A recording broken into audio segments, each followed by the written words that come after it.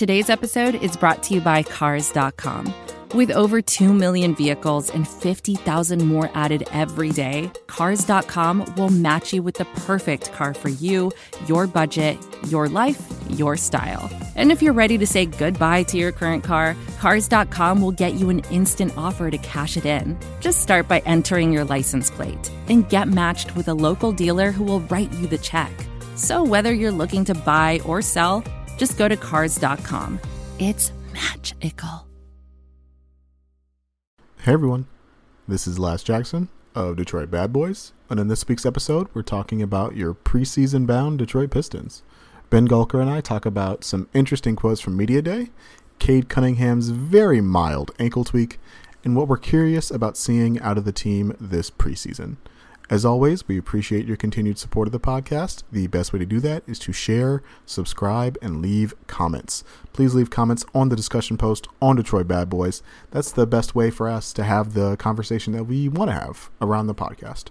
In order to do that, though, you have to follow DetroitBadBoys.com, which you should be doing, because it's the best place on the internet for Pistons news and analysis this season. With all that said, it's time to go to work.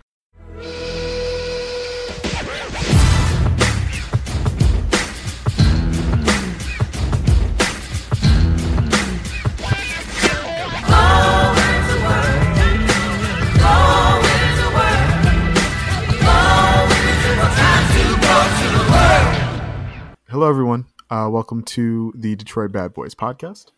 I am your host, Lazarus Jackson. Pleased, as always, to be joined by my usual co-host, Ben Gulker. What's up, Ben?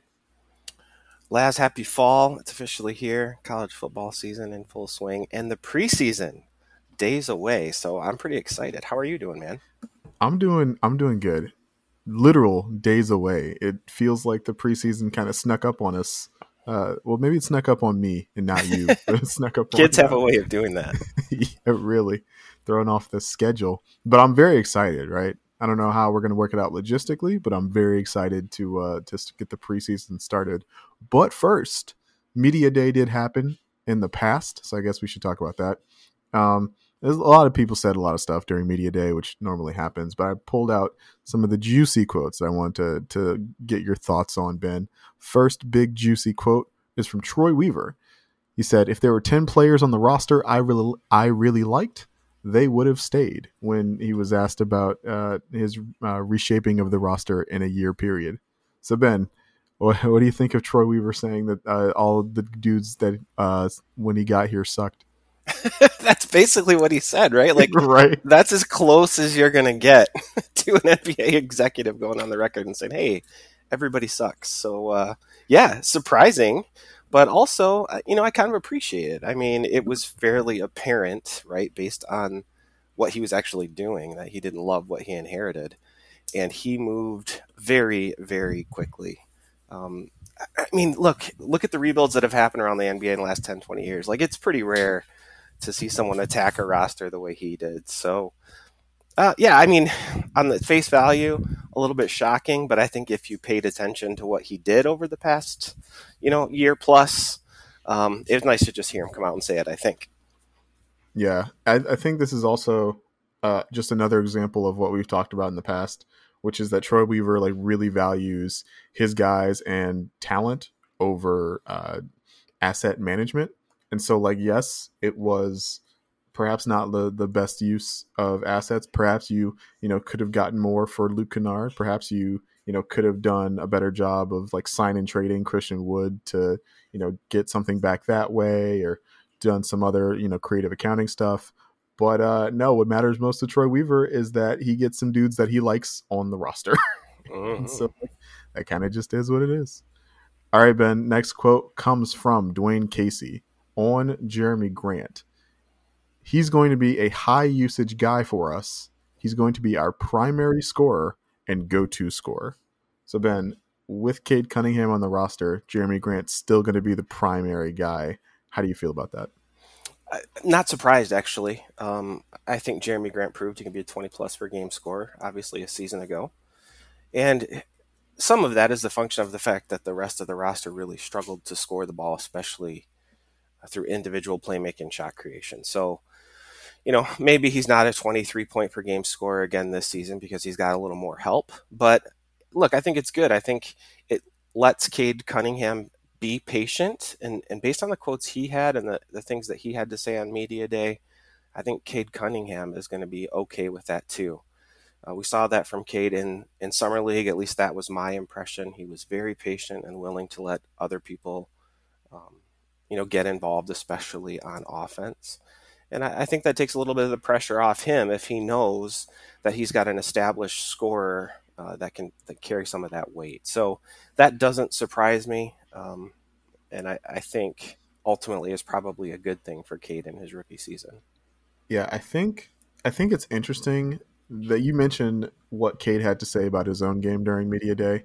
And I think it's interesting that the Pistons are making a really concerted effort not to put too much on Cade's plate at the outset of the season. Maybe we find out, we're 20 games into the season and Cade's just dominant and it is what it is and we go from there. But it seems like they're really willing to take this slow and see, what kind of usage he can shoulder instead of trying to put like too much on his plate right away.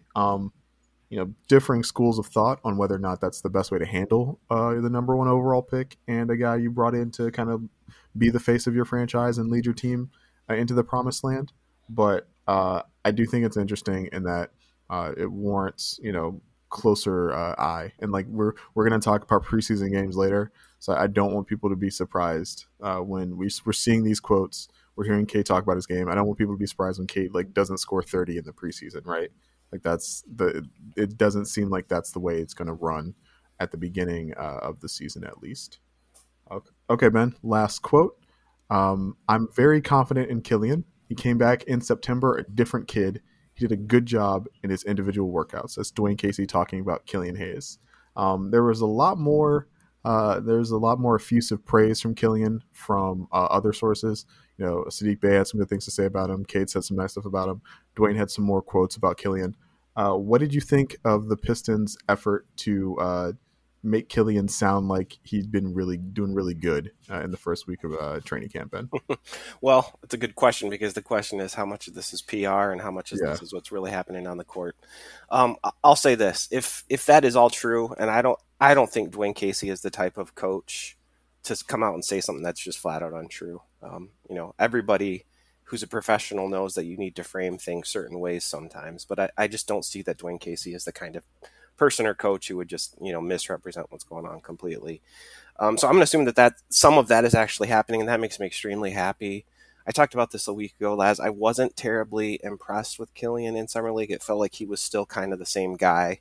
We talked about the fact that there was, not a lot of time between the end of the season and Summer League, et cetera. But, to hear that whether it's his approach, whether it's his skills, whether it's his work ethic, clearly the coaching staff has noticed some sort of tangible, actual improvement in Killian.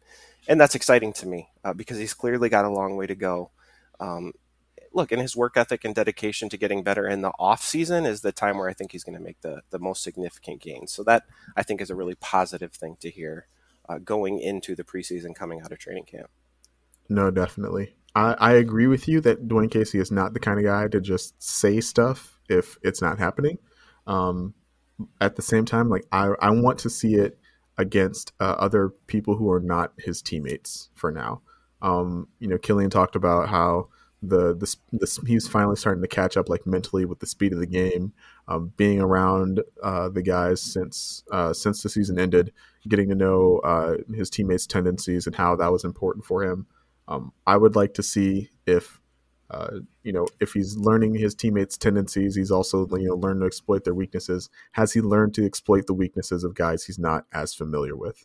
We'll get a pretty early look at this in preseason. But yeah, I remain cautiously optimistic, and I hope it's not just like Killian knows everybody on the Pistons really well and still struggles with other NBA players. All right, Ben, that's the end of the quotes. The schedule for the preseason. The first preseason game is October 6th against San Antonio. We got the Memphis Grizzlies on the 11th, the Knicks on the 13th, and Philadelphia on the 15th. What are you looking out for? What are you hoping to see in the preseason, Ben?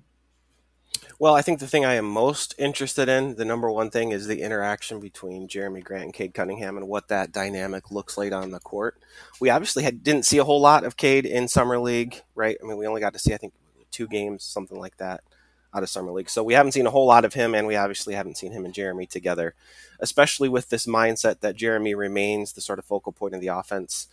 That makes sense to me in theory, but let's see it on the court. Let's see how that plays out. Let's see how those two adapt to each other.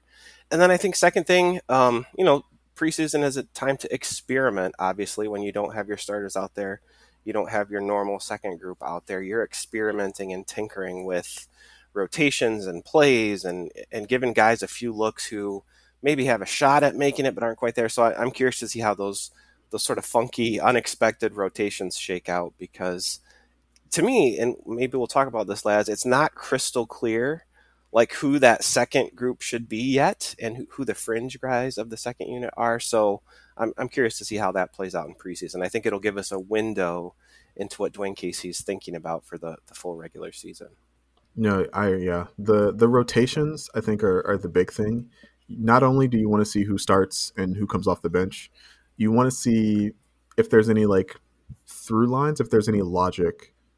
Not to say that what they're going to do is illogical, but you want to try and see like what the logic of what they're going to try and do with these lineups moving forward is, right? We got a little bit of discussion about, Hamidou Diallo and Josh Jackson both playing off the bench at the same time because Dwayne likes what they bring defensively. It's like, well, that kind of also limits what you're able to do offensively. And it, and it pointed to, maybe Frank Jackson is a guy that finds his way out of the rotation despite a really strong year last year. I'm curious to see how they handle. I'm curious to see if Cade plays any like nominal point guard. It seems like the starting lineup is going to be Cade and Killian in the backcourt to start the preseason. I'm curious to see if they let Cade play pure point without any other, without like a Corey Joseph or a Saban Lee or a Killian next to him on the floor. Maybe they do it. It doesn't sound like that's something they've like really tried all that much in training camp. That's what I'll be curious about is how much they entrust Cade Cunningham with the ball at the start of the preseason. What do you think the starting lineup's going to be, Ben? We got a quote from Dwayne Casey about how there's going to be more experience in the second unit than the starting unit. So I think, what do you think that points to? And because I think we both think it points to the same thing. Yeah, I mean, I think it speaks to the young guys, right? You're throwing Cade and Killian out there and you're saying, hey, you're two talented players, figure out how to play together, right? So I think that is probably your starting backcourt. And then I think it also points to Isaiah Stewart starting, which I think would, in my opinion, he earned it. I think he's the most logical 5-man to start. And then I think you probably throw Jeremy and Sadiq into those forward slots. And I think you have a little bit of versatility between those two, because Sadiq, I think, plays stronger and bigger than his height suggests. So to me, that looks like the 5 you're at least starting with. It's kind of what I would have thought a week ago, and think probably even more so after hearing some of that talk from Casey. Yeah, I was thinking more Isaiah Stewart starting, kind of without the worry of Kelly Olynyk getting into the starting lineup, more than I was thinking about the backcourt of Cade and Killian. It seems like they have really established like that's going to be the backcourt. We don't have to think about that as much. But Isaiah Stewart starting is what I inferred from that quote, and that's something I'm curious about. Right, with a lineup of like Stewart, Grant, Bay, Cade, Killian, like that's a lot of rebounding that doesn't necessarily like have to come from your front court. So I think that'll be an important part of what they're able to do defensively. I think that they talked about the split between not like how often they want their bigs to roll and how often they want their bigs to pop. And, Isaiah Stewart shooting a lot of threes, hopefully in the preseason would be something we'd like to see. And it's something that I think he would have to do in order to make that lineup really work. I know, Ben, you've talked about how you don't want him shooting, like 8 threes because you want what he brings from the offensive glass. And I agree with that. But I think that we're going to have to see how that balance gets struck, how they strike that balance in the preseason. And then if that's going to be the starting lineup, that makes me curious about, like, so we got Corey Joseph, Frank Jackson, Hami, Josh Jackson, and Kelly Olynyk. How do they make that like final 3-4 spot in the back court or in the front court work coming off the bench? Like, is that Trey Lyles? Are we going to try some Josh Jackson at the 4? It's a lot of things to ponder prior to the preseason game on Wednesday. Yeah, I think the preseason game is on Wednesday. This is advertiser content brought to you by Frito-Lay. Hello, I'm Chip Murphy, here to get you ready for the big tournament. Tonight we'll break down who will be cutting. Cut! What are you two doing? Sorry, Chip. Prez here got his feathers ruffled when I told him Ruffles has 0 chance of winning the title. And I was letting Dip know that she is not taking into account Ruffles' iconic ridges. Guys, it's March. We have to start talking about the tournament. We are. It is the 2023 Frito-Lay Snack It. We're talking about big-time matchups between Cheetos, Smart Food, Lay's, Sun Chips, and more. Just head to the Frito-Lay Snack Bracket and vote for your favorite chip, pretzel, or dip for a chance to win up to $1,000 or a year's worth of snacks. This sounds great. Keep up the good work. Just go to fritolaysnackit.sbnation.com. No purchase necessary. Sweepstakes ends 4/3/2023. Void where prohibited. Year's worth of snacks awarded in the form of 52 coupons, each good for 1 bag of chips. See official rules at fritolaysnackit.sbnation.com.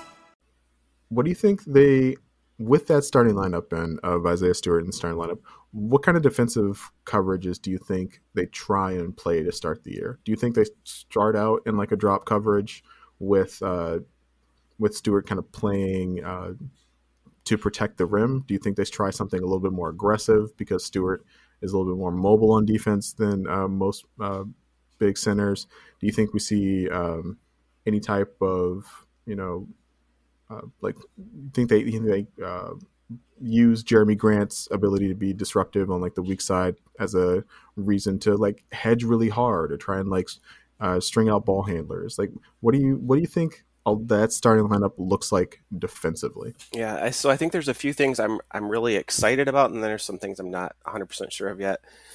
Starting with, I think, Killian and Cade, I really am intrigued by the potential of those two guys defensively.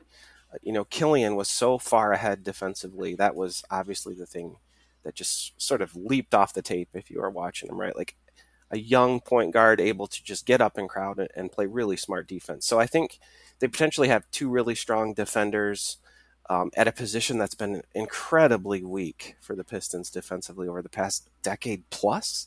I mean, so many seasons of point guards just getting roasted. Right. And then that creates all sorts of problems when you don't have really dynamic, big shot blocking and guys who can rotate, et cetera. So I'm excited about the ability to limit penetration from the 1 and 2 spots. I'm interested in Jeremy Grant's defense because I think some of his comments were intriguing to me as well on Media Day.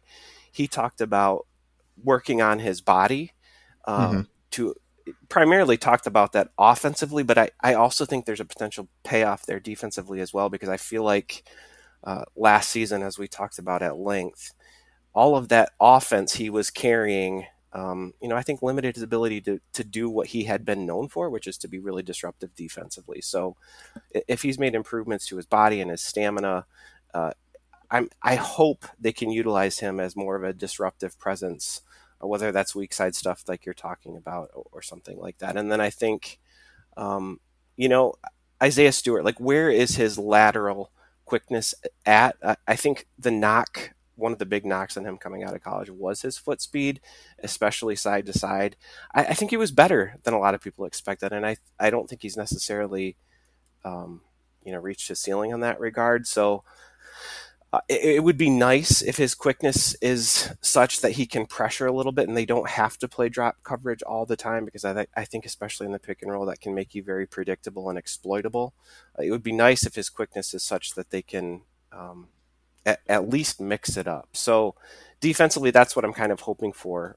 Not just drop coverage all the time, although I think, likely they do some of that, at least to start, to kind of assess Stewart's mobility against, we'll see him play against some traditional bigs. And if he's in the starting lineup, he'll be playing against, the best big men that the NBA has to offer. So that's a test he hasn't necessarily faced for an entire season yet.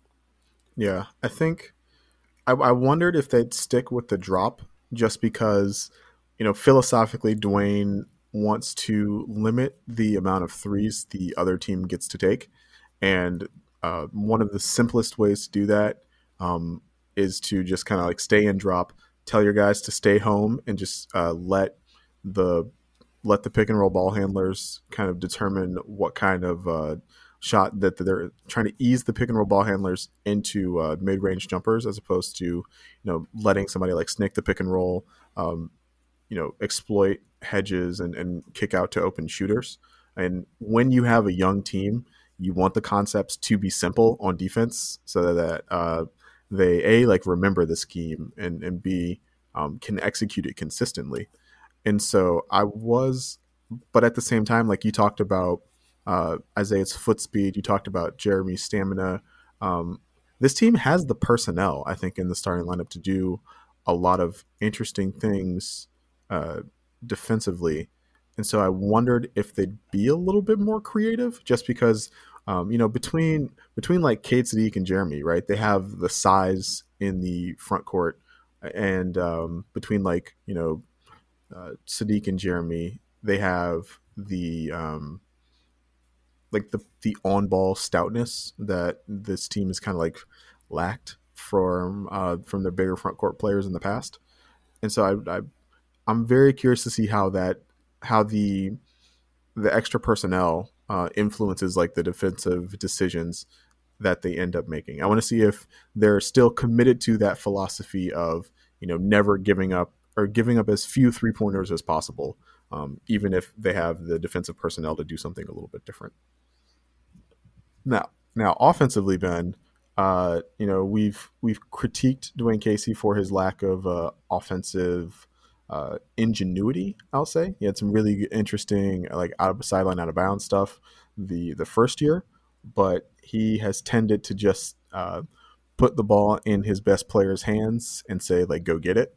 What do you think, if anything, we see out of the Pistons, strategically or philosophically, offensively in the preseason? Man, there's just so many moving parts, right? Obviously, you throw Cade into the mix, and I think you have to think about Killian that way too, because we saw just such a limited amount of him in his rookie season. So I think I expect some experimenting. We talk about Jeremy Grant as potentially the focal point of the offense. One of the things I like about Jeremy's game offensively is I think he's at his best when he's not in a dribble isolation, but going from movement to a couple dribbles and finishing at the rim, right? So one of the things that was challenging for him a season ago after Blake Griffin left was defenses just got smart to that, and the Pistons simply didn't have enough weapons to do much to adapt to that focus on Jeremy Grant. I don't think that's going to be the case this year. I think you've got Coach Casey talked about two primary ball handlers in Cade and Killian. So I think what I expect to see is a lot of those two guys initiating offensive sets that are designed to get Jeremy the ball in positions that are fortuitous to him, right? Where he can use his length, his quickness, especially if he's matched up against guys who are a little slower. So I expect that to be a bit of a change from a season ago. I expect Killian to have the ball more. I expect Cade to have the ball more in terms of initiating the sets, and then Jeremy being the kind of the primary option, but not the guy who's initiating it. And I think that's really where Jeremy struggled most a season ago. when he's 5 or 6 or 7 dribbles to get a shot, I don't think that's when he's at his best. I think he's just at his best when he's coming off from some screens, catches the ball in motion, and then just attacks right away, right? So that's what I'm expecting. That's what I'm hoping for. And I think, the versatility that some of those other guys give you. You've got Sadiq and Stewart potentially stretching the floor. You've got 2 young ball handlers who both have already shown they can get to the rim. Killian's challenge wasn't getting to the rim. It was finishing and finding contact and getting to the free throw line, that kind of stuff. So I expect a lot more dynamism and versatility to what we saw after the Blake Griffin trade a season ago. Yeah. I also expect things to be a little bit more dynamic with Cade and Killian. I think your example of, Cade or Killian bringing the ball up the court to initiate the action, but the set is actually for Jeremy Grant, as something I think we will see definitely like a lot of.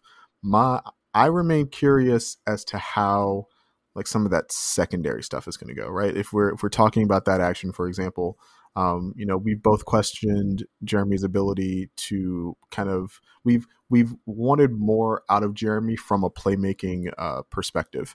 And so, if that initial action for Jeremy doesn't work, it's like, what's kind of the secondary thing the Pistons are going to try for, right? With one rookie and 3 second-year players in the starting lineup, there are going to be times when initial sets like don't work, and I want to see how the kids handle that. Like last year, right? When stuff didn't work, that was a lot of when Mason Plumlee's value came into play, right? That's right. You'd give the ball to Mason at like 18 feet. Some stuff would happen, and then like a DHO with Wayne Ellington would magically appear, and you'd end up with like a half decent thing out of it. Without that security blanket, I wonder what the call for that is going to be. My initial thought is that it's going to be, Cade and Jeremy in isolation. And I think Cade's going to end up being like a better isolation player than Jeremy. You talked about that. Getting Jeremy 6 dribbles into a shot is not exactly where we want him to be. Cade was one of the most efficient isolation players in college basketball last year. And so it's not a bad thing, right? To just kind of kick the ball out to Cade with 7 seconds left on the clock and say like, go see what happens. But that is also kind of like not in the spirit of what we were talking about earlier, where the Pistons are trying to take stuff off of his plate. And so I hope they have some like secondary and tertiary like actions and stuff kind of like planned for that eventuality, because that's gonna be hard on Cade if Jeremy's running into brick walls all season, and we're putting a lot on his plate to go. Oh, speaking of Cade, something I initially missed in our rundown, Ben, was that apparently he's like he had a very mild ankle injury in training camp. Obviously this is a 5-alarm fire. I should have led with this at the top of the podcast. No, but for real, Ben, how are you worried at all about Cade Cunningham's very mild ankle injury? Only if he's not playing come, Wednesday? Is that the 6th? Yeah, Wednesday. Only if he's not playing or limited. That would be the only reason I would be at all concerned about it. Yeah, me too. It's weird because like ankles normally translate to flexibility and explosiveness, and Cade's not like known for his explosiveness. So I think if anybody like could sustain an ankle injury and like it's not that big a deal, is probably him. But at the same time, like I wouldn't be surprised if they babied him a little with the injury, just because, like we've talked about, they are not asking that much of him, and it is the preseason. They got 82 regular season games to get through. If he, only plays 15 minutes against the Spurs on Wednesday, it's not going to be the end of the world. It would not be what I want from a viewing fan guy on the couch perspective, but I could see why the team would have some interest in doing that. Well, and I think too, it would not surprise me at all if you see the starting unit kind of get the first quarter burn, the third quarter burn to start, and then sit a lot. That would not surprise me at all, especially because I think a lot of the question marks for this team are on the back end of the rotation, right? Like, is Luka Garza going to be able to play against NBA bigs? Like, is Trey Lyles, worth whatever he ends up being? Like, is he your 12th guy? Is he your 9th guy? Like, those are important questions, I think. And I think they're a lot more unclear than like, okay, who are my top 8 guys, right? Like, I think we know that. So, no, that's totally fair. All right, Ben. Speaking of like kind of the back of the rotation, I wanted to hit you with some over-unders and some odds from FanDuel before we got into the preseason. I know sports gambling is legal in Michigan. I, being in North Carolina, cannot sports gamble, which kind of makes me sad during the season. I see everybody like kind of posting their wagers and stuff, and it's like, oh, I would kind of like to do that. And I'm using FanDuel odds because that's the sports book at Motor City, which is the casino I like the most downtown. I like Greektown the least, which should be self-explanatory if you have ever been to Greektown. And MGM is like aggressively pretty fine. It's whatever. But yeah, I played around with the idea of like giving us like a fake budget, but like I honestly didn't feel like tracking that. And some of you guys are probably going to make these bets, so you can let us know like how much you win off of the strength of some of these things. But to get started, Ben, right now Cade is plus 250 on FanDuel to win Rookie of the Year. He has the top odds among rookies, and Jalen Green is at plus 270 to kind of give you an idea of where the other candidates for Rookie of the Year are at. Do you think that's a good bet, Ben? This one is really hard for me. The reason it's hard is because what we've seen out of Cade in Summer League, what we heard out of Cade and KC on Media Day, what I expect that we will see in the preseason, and at least the first somewhat sizable chunk of the regular season, is Cade easing his way in to whatever his role is going to become, right? And when you look at Rookie of the Year historically, almost always, it is the guy who scores the most points per game. And when I look at where the Pistons are at and when I look at where the Rockets are at, like, it would not surprise me at all for Jalen Green to score more points, but Cade to have the more complete season. And so, my personal evaluation, I tend to prefer the guys who are more complete players as to the guy who scores, 25 points on 25 shots. So this one is a coin flip for me. I could see this going either way, and I think it might have more to do with the situation and the approach of the various franchises than it does, the individual talent level and production of the players. So this is a hard one. I would not begrudge anyone for taking either of those bets. If Cade ends up scoring fewer points than Jalen Green, we'll say, hypothetically, Jalen Green averages an even 20 points a game and Cade averages like an even 17 points a game.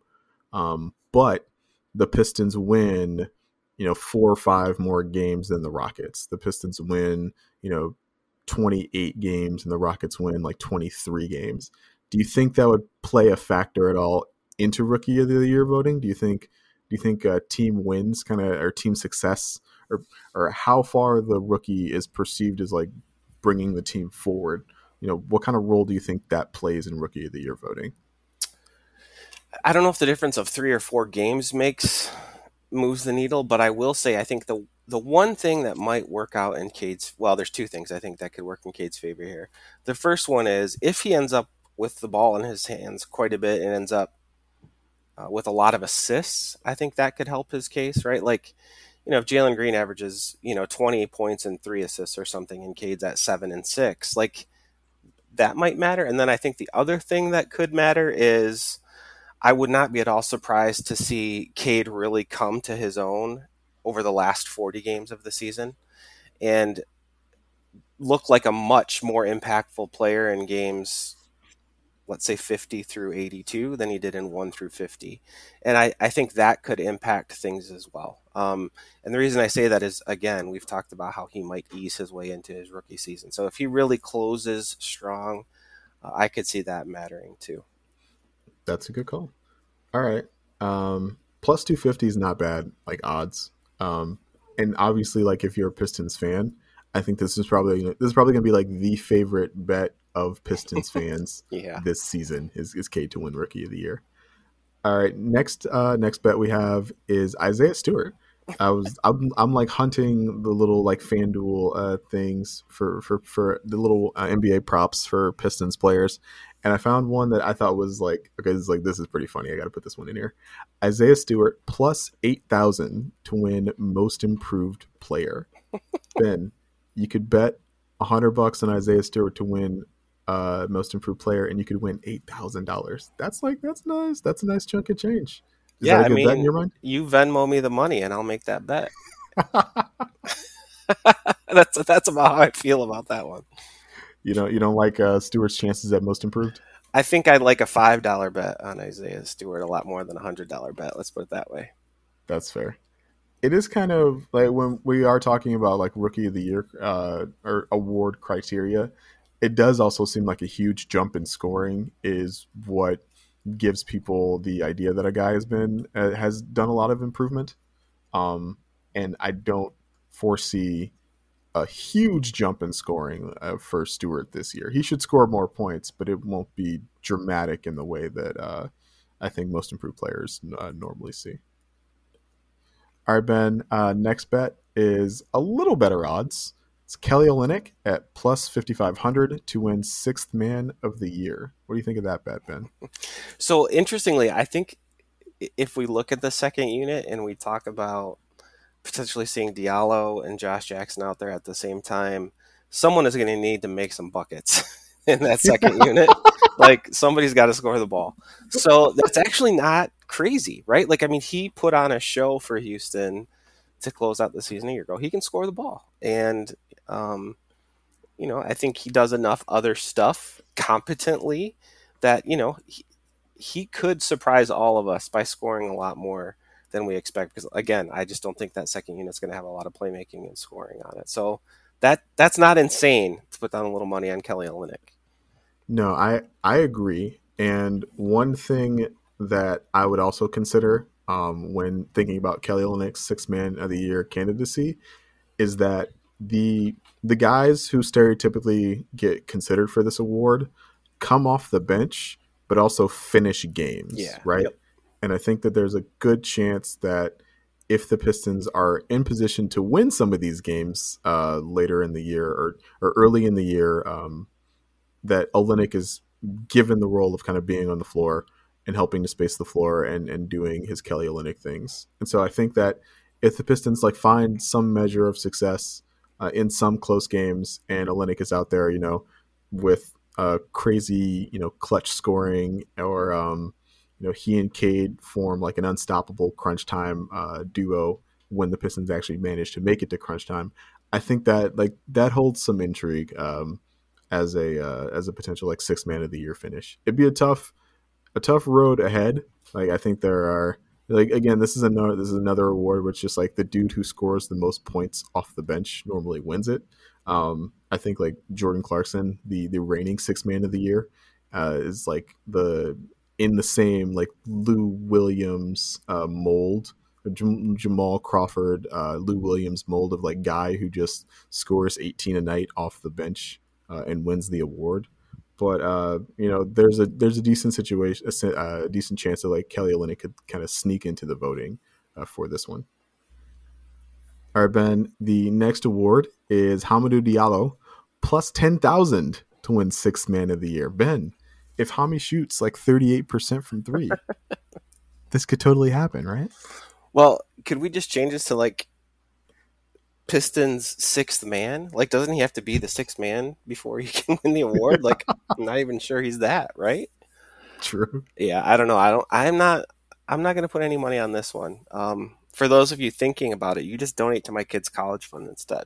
It'll It'll be better served that way. This is my I don't get my zeros great all the time, but if you put like $1 on this, you'd win like what, $100? It's like, okay, I'd put $1 on that. That's Like, why pretty good. not? Yeah. All right, Ben. Next over under is the Pistons wins on the season. The over under is 23.5.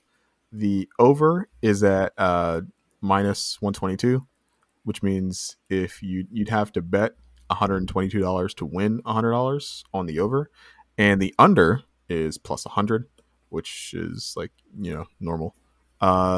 Would you find yourself betting over or under on 23.5 for season wins for the Pistons? So as a not experienced bettor, the over under stuff always confuses me. But I will be pretty surprised if the Pistons don't win more than 23.5 games. That feels really low to me. No, I agree. And I think that's why the over is minus 122. Yeah. It's just enough doubt in people's minds. And you don't see the under at like plus 200, right? There's no one's betting the under so much, or no one's against the under so much that it's like it's starting to get out of whack. But I agree that 23.5 is a lower number than I expected to see. What would that number have to be for you, Ben, for you to be like, ooh, maybe I should start looking at the under? It would have to be really big. I mean, I feel like the only way they get there, like they don't manage to win 24 games, is if they have like a catastrophic injury. And I don't know. Like I said, I'm not much of a sports bettor, but I don't know. I can't find myself betting. That's my bet. Betting on that happening to my own team. Like, I feel like karma would get me. I feel like it's my bad. I said number, and like we were talking about a lot of numbers. I didn't specify which number. I meant the over under itself. Like if the over under was like 27.5. Oh, I got you. Yeah, it's like what would the over under itself have to be? Like if it was 27.5, would you still feel confident in the over? I lean toward this team being a 30-win team. That's about where I put them. So, yeah, I mean, again, I think it would take something going pretty wrong for them not to get to 30 wins in a regular 82-game season. They have more talent than that. So, yeah, I mean, if betting the over around 27 wins, was better than these odds, then maybe I'm a betting man, Laz, because I just don't think they're this bad. I think people are looking at the way they closed the season and forgetting that they tried to lose, and I just don't see that. I just don't see that happening this season. No, that's a great point. Okay, I also really like the over on this. The over also being minus 120 or minus 122. It's like not terrible value, right? Like if you feel really confident in that the over is going to hit, I wouldn't mind putting some money on the over. If the over gets to like plus 150, it's like that's a bit much. Okay, guys, or a minus 150. Sorry. Yeah. So I would, if it were legal in my state, I would put some money on the Pistons over, but it's not. So you can, if you Venmo, I can Venmo you some money, Ben, and you can make me rich at the end of the season. All right, Ben. The last bet we have on FanDuel is the Pistons at plus 2,400 to make the play-in tournament, at plus 1,800 to make the playoffs. How lucky do you feel, Ben? Nowhere near that lucky. I just don't. I don't think they're that good. I would, if I were a betting man, I would be betting the over before I'd be even contemplating anything about the play-in or the playoffs proper. Because I think Vegas or Detroit, I guess you could say, wherever this sportsbook is housed, they have this part of it right, I think. Yeah. The Pistons missing the playoffs is at minus 8,000, which means you would have to bet $8,000 to win $100 on a bet about the Pistons not making the playoffs. That's crazy. So don't do that. Don't do that. All right, Ben, I got some more numbers, but these aren't bets, but these are things I personally am curious about. The Pistons were 26th in offensive rating last season with an offensive rating of 107.6. Do you think they beat either of those numbers? Do you think they're better? The offensive rating numerically is better than 107.6. And do you think that they are better than the 26th ranked offense in the NBA this season? I think so. Again, I think the last 20-ish games of the season really impacted some of those overall season team level stats. Again, something went catastrophically wrong if they're at a 107.6 by the end of this current season. I expect them to be much more interesting to watch offensively, and I think much more productive as well. The second unit's a big question mark, but I think in the starting lineup, they've got a lot of versatility and interesting scoring capabilities. I think turnovers are probably going to be the limiting factor this year, but I think they'll be quite a bit better at putting the ball in the basket. What would you say would be a good rank for what would, like, in terms of ranks among teams in the NBA? Where do you think they end the season in terms of offensive rating? Do you think they end up like a top 20 offense? We think they're going to be better than 26. Top 25 is probably too low. Do you think they end up a top 20 offense? I think 20, somewhere between 20 to 25 is probably most realistic. If they could crack the top 20, I think that means that Cade Cunningham was a very, very good player and is probably a little bit ahead of schedule. Having said that, there are some really bad teams out there still. It's just a question of, are there going to be 5 or 6 really, really bad teams that it's real easy for the Pistons to leapfrog, or there's going to be a few. But yeah, I mean, I think if they could finish 21, 22, I personally, I think I would count that as success. Any higher than that, I mean, that would just be fantastic. All right, Ben. Next, the defensive rating. Last year, the Pistons finished with a defensive rating of 112.2. That was 19th in the NBA. Do you think they end up better than either of those numbers? Will they remain a top 20 defense, Ben? Yeah, another good question, and I'm not letting you off the hook. You have to answer both these too. I think there's less room for improvement here, but I do think I don't think it's crazy to think they could have sort of an average NBA defense, right? So it would not floor me to see that number creep up a little bit as well.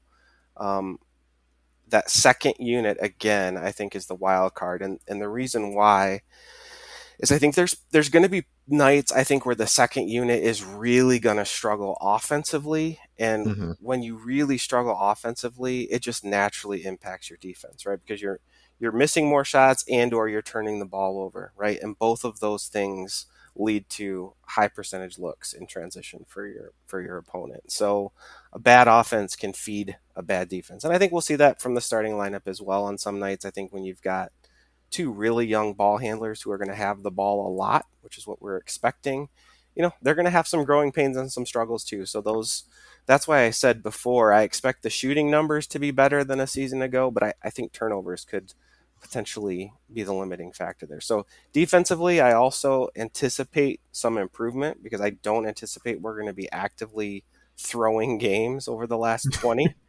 But I think the offense has a more room to grow, right? Like I think the ceiling is a little higher on offense. I wouldn't be surprised if the number on the defensive rating, if they had a defensive rating higher than 112.2, but they remained kind of in a similar range in terms of rank among NBA teams. I wouldn't be surprised if they had like a 114 defensive rating, or not a 114, like a 113.1, right? Not a full point worse, but like in that neighborhood. But I also wouldn't be surprised if that was like 22nd instead of, the steep drop a full point defensive rating might normally necessitate. Offenses around the league continue to get better. I think with the emphasis in the offseason on cracking down on like some of the offensive foul drawing stuff, I do think offenses might start the season slow, but the things have just been so tilted in the direction of good offenses for the last decade or so of NBA basketball that it wouldn't be surprising if that the Pistons were still a good defensive team, still like a top 20 defensive team, but that number kept inching higher and higher as offenses get better. And I will circle back around. I will give you an answer on the offensive rating. It wouldn't surprise me as well if they were a better offensive team. But only because like 26th is really low, right? I would see them being perhaps like the 23rd or 22nd best offensive team in the league. Still not top 20. It's a lot of trust to place in, again, a starting lineup of one rookie and 3 second-year players to consistently manage offense night in, night out.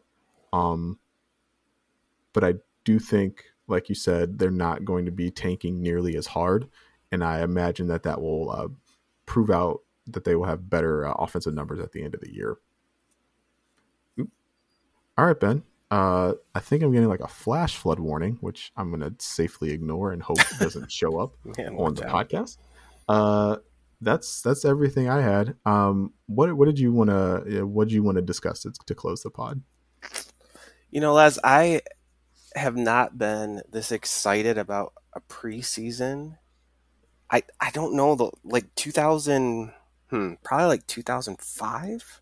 2006, like somewhere in that range is the last time I was really excited for a preseason. I think back to when I was just a kid and the Pistons selected Grant Hill, and I just remember being overjoyed about that. I remember, getting my dad to buy me the teal jersey, and I think it was the red, white, and blue Fila's that Grant Hill wore in his early career. And I just remember being so thrilled that the Pistons drafted somebody who could change the franchise. I don't know that Cade Cunningham is as good as Grant Hill was. Time will tell. But I feel a little bit of that boyhood excitement in my late 30s going into this season, which, it's just such a refreshing approach. There's so much optimism around this team in the fan base. You can see it everywhere you go. And I think that the optimism is justified, and I'm just really, just genuinely excited about the Pistons and excited to be excited. Like I'm glad the Pistons have a real and viable path back to relevance and back to being competitive, and I'm just really, really looking forward to it. And I'm looking forward to being, potentially wowed by some of the moments that we all hope to see happen in this upcoming season.